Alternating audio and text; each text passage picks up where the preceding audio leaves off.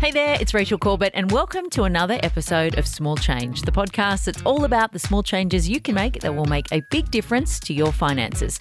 Now, there used to be a time when you get a job somewhere and 60 years later, people are cutting your retirement cake and wishing you well. But now, it's not unusual to work a bunch of different jobs across your career, and a new job means new super and new fees. So if you've had people telling you to consolidate your super and you've been thinking, I can't be bothered, Betsy Westcott is here with a very easy way to find out where all your super is.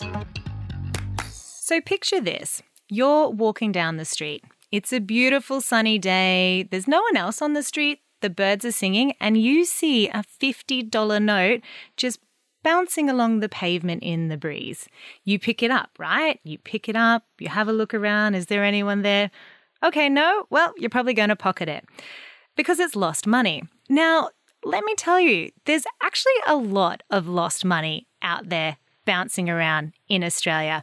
$17.5 billion to be specific. $17.5 billion of unclaimed money.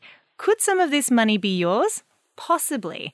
And the easiest way to figure this out is to jump on to the MyGov website, create a login if you don't already have one, and head to the ATO portal, the Australian Tax Office portal.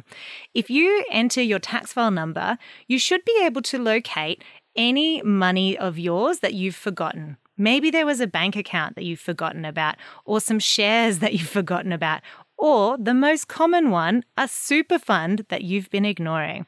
So if you've got, 15 minutes this weekend, definitely jump onto MyGov, head to the ATO portal, put in your name and your tax file number and see if there's some lost money of yours waiting to be collected. If you're anything like me and you can't be bothered making a million different calls to a million different places where you'll be put on hold for a million years, then this should be music to your ears. And if there are any questions that you would like to ask our finance experts, make sure you drop us a line at smallchange@novapodcast.com.au.